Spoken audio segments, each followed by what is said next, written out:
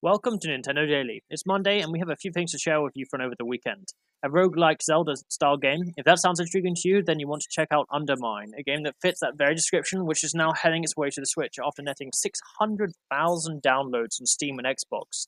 The game is procedurally generated, a Zelda Link to the Past style dungeon that you have to explore in order to find your own fortune. The game will be available sometime next month, launching on February 11th for $20. In a surprising bit of news, we got some weird news from Platinum Games regarding some of their titles. Astral Chain, the new IP that Platinum produced for Nintendo, announced that the IP is now fully owned by Nintendo, which seems to be an interesting move, considering that this might mean will see more titles from it in the future. But regarding another popular premium title, Hideki Kamiya has stated that fans have to forget about Bayonetta 3 for now, which makes the wait for the title that much more agonizing.